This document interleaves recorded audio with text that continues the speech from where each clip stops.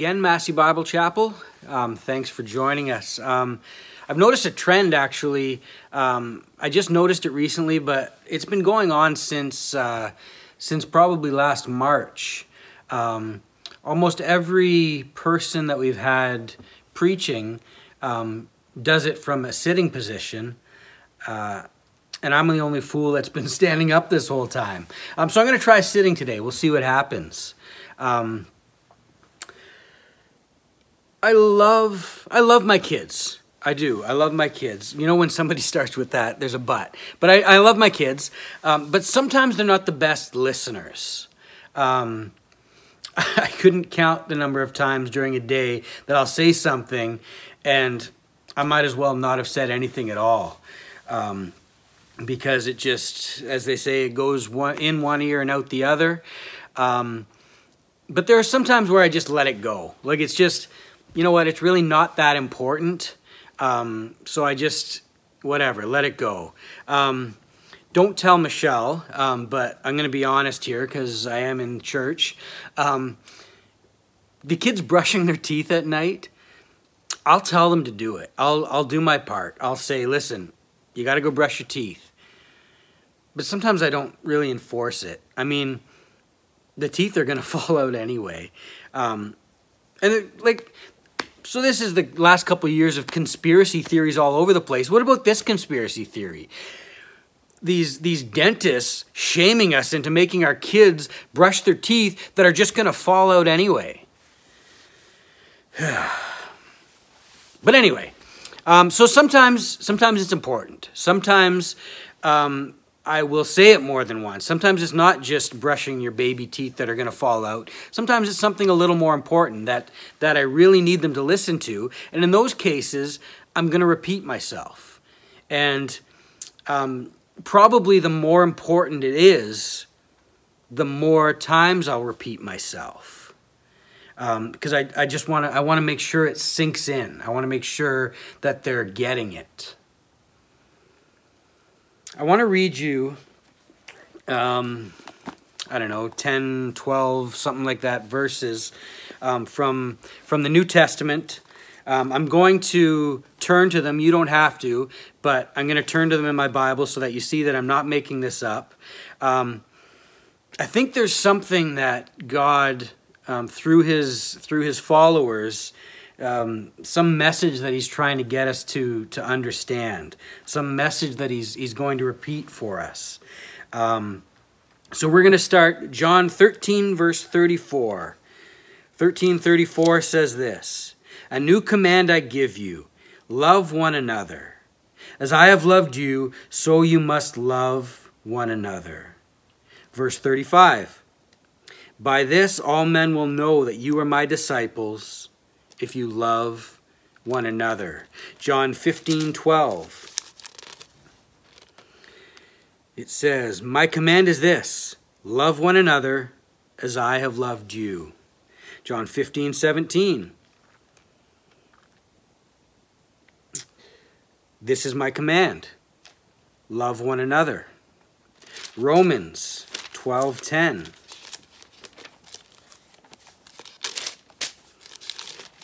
Romans 12, verse 10. It says, "Love one another with brotherly love. Honor one another above yourselves." 1 Peter.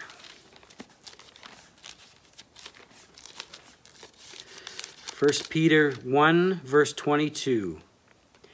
"Now that you have purified yourselves by obeying the truth, so that you have sincere love for your brothers, love one another deeply from the heart." 1 John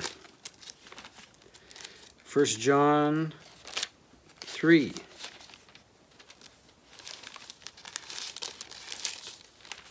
I'll get there, don't worry.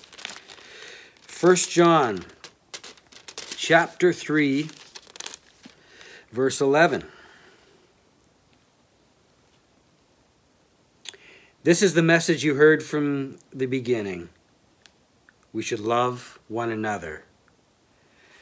Verse 23.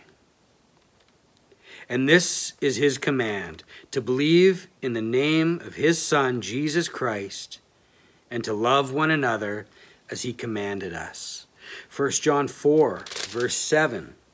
Dear friends, let us love one another, for love comes from God. Everyone who loves has been born of God and knows God. Verse 11. Dear friends, since God so loved us, we also ought to love one another. Verse 12, no one has ever seen God, but if we love one another, God lives in us, and his love is made complete in us. 2 John, verse 5.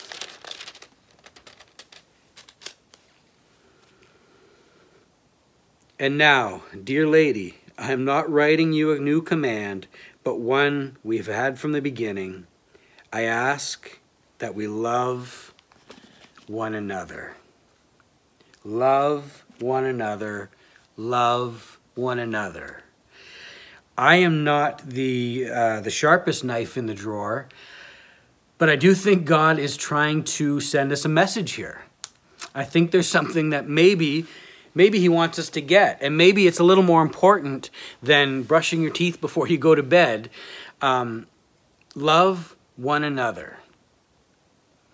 And you saw a few times in those verses, it's not just a love like how I love The Office or how I love this banana coffee.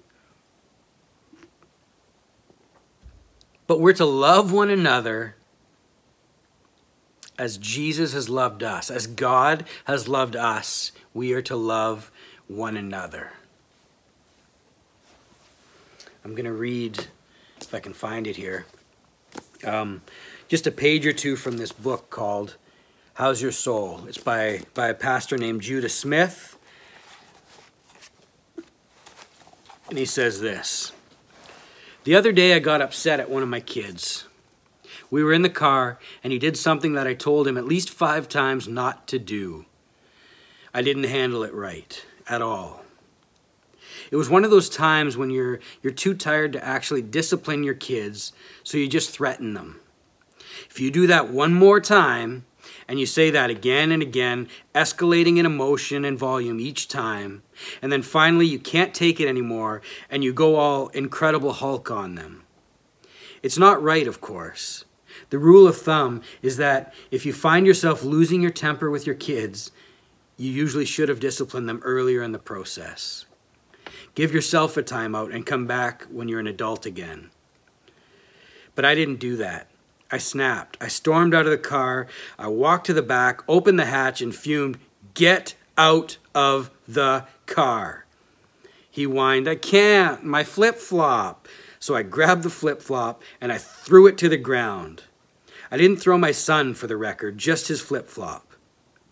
It is now permanently broken. I was so angry at this point. We went for a walk down the sidewalk, and I was walking 10 feet in front of him. I was trying not to eat my young. A few minutes later, after I calmed down, I was embarrassed and frustrated with my behavior. I knew in my heart that Jesus would have handled the situation differently. My wife informed me that I had a problem. Something like, "You're handsome as heck, but you're out of control."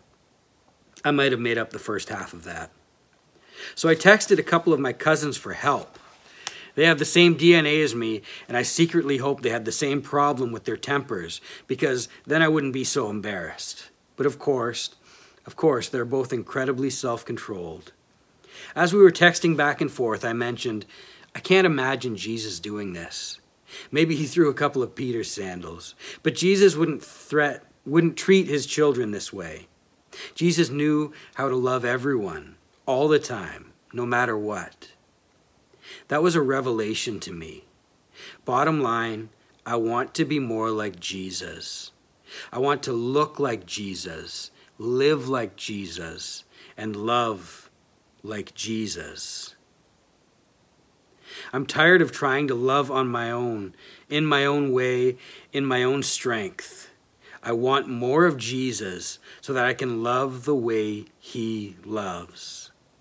I'm a long way from 1 Corinthians 13:7, but my desire and my prayer is that my soul would find its shelter and definition and purpose in God's love. I want to know this God of love so well and walk with him so closely that his love becomes part of the fabric of my soul. If you found a community in a church made up of people like that, a church that doesn't just preach love and then live like grizzly bears during the week, but a church that is committed to living and loving like Jesus, wouldn't you be a part of it? If you found a neighborhood like 1 Corinthians 13:7, wouldn't you move there for the rest of your days? If you found a spouse like this, wouldn't that person be the person you'd want to spend your life with? Isn't that the kind of parent you'd like to be? The kind of kids you'd like to raise? If so, then let's be those people. Love one another as I have loved you. As Jesus has loved us, that's how we're to love one another. We're to be patient. We're to be kind. You know what? I'm going to turn to 1 Corinthians 13, and we're going to read what Jesus, through Paul, defines love as. 1 Corinthians 13:4. Love is patient. Love is kind. It does not envy. It does not boast. It is not proud. It is not rude. It is not self-seeking. It is not easily angered. It keeps no record of wrongs. Love does not delight in evil, but rejoices with the truth. It always protects, always trusts, always hopes, always perseveres. Love never fails. That's the kind of love that we are loved with by God. This verse behind me, can you see it? For God so loved the world. For God so loved the world that he gave his only son. See, God didn't just love us, like I said, like I love The Office or I love coffee. But God's love caused him to move. It caused him to do something. He didn't just stand back in heaven and say, I love you. But he did something about it. He sent Jesus to die for us. That's the kind of love we are loved with our Savior. That's the way he loves us. And that's the sacrificial love that he wants us to show to each other. Love one another as I have loved you. There is no way that we can do that on our own. There's no way. I way too often, as Judah said in his book, turn into the Incredible Hulk with my kids. Way too often. I way too often at work will go by myself and mumble something.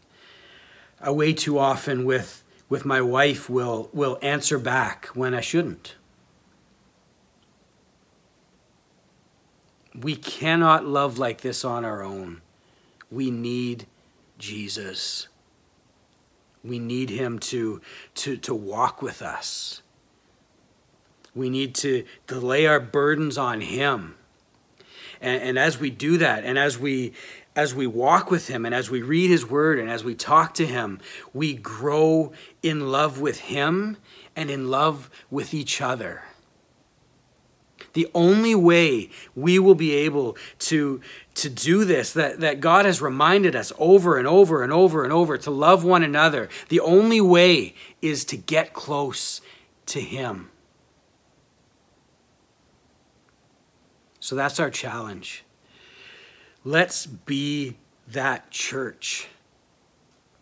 That church that just loves people so much that they can't help but be intrigued by us. They may not believe what we believe, but they know there's something there. There's something about those people. There's something about that church. They just love people. Let's be that church. If you're somebody that doesn't know Jesus, somebody just watching in on us just to see what this is all about, I need to tell you how much Jesus loves you. I said, for God so loved the world that he gave his only son. God loved us so much that he moved. And you've probably heard before, Jesus died for your sins. And I know I've taken for granted before, as I've said it, that people just understand what that means. 2 Corinthians tells us that God made him who knew no sin to become sin, that we might become the righteousness of God.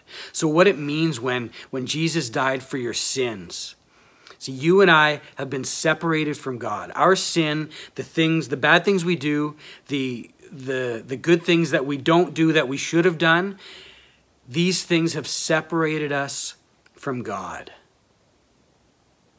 We needed a bridge to get back to God. There was nothing we could do. We can't build that bridge. This debt that we have accrued it's so deep that there is nothing we can do. God demands perfect. God demands righteousness, and we are so far from that. And God knows that, which is why God sent his son. For God so loved the world that he sent his only son. He sent Jesus to come to this earth, to live a perfect life. Jesus did the right thing when he should have. Jesus never did the wrong thing. He lived a perfect life, and only somebody who did that could take on the wrath of God for us. God made Jesus become your sin on that cross. Every lie you've ever told, everything you've ever stole, anything you have ever done was put on Jesus in that moment. And when his blood was shed, when he died for you, he built that bridge back to God. Because of Jesus' death, because he took our sin on him, we can be made right with God. We can be made righteous. If we accept this gift that he has given us and give our lives to him, fall in love with him, he sees us as righteously as he sees his son. We are sons and daughters of God. And that's incredible. If that's something that you'd like to be, if you're looking at this and saying, listen, I've tried everything, nothing works. I have no peace. I'm always anxious. I have no rest. I'm telling you, Jesus is the answer. Jesus says, come to me, all who are weary and just burdened and weighted down, and I'll give you rest.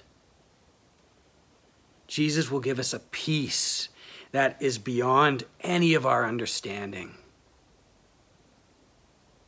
If that's something you want, I'd like you to raise your hand and to pray with me. Raising your hand and praying, it's not some magical formula that opens the lock into heaven, but it solidifies what's actually going on inside of you right now. So let's do that. Father, I thank you for sending Jesus. I thank you that you made him bear my sin, and that in his death and resurrection, I can be made right with you. I thank you for new life. I give you mine. I ask for a peace that is beyond my understanding. I ask you to bear the weight, bear the burdens, and give me rest. In Jesus' name, amen. Amen. If you prayed that prayer, we'd love for you to get a hold of us. We'd love to get a Bible in your hand. We'd love to pray with you. Let's be that church, Massey Bible Chapel. Let's be that church that loves one another. Love one another. Have a great week.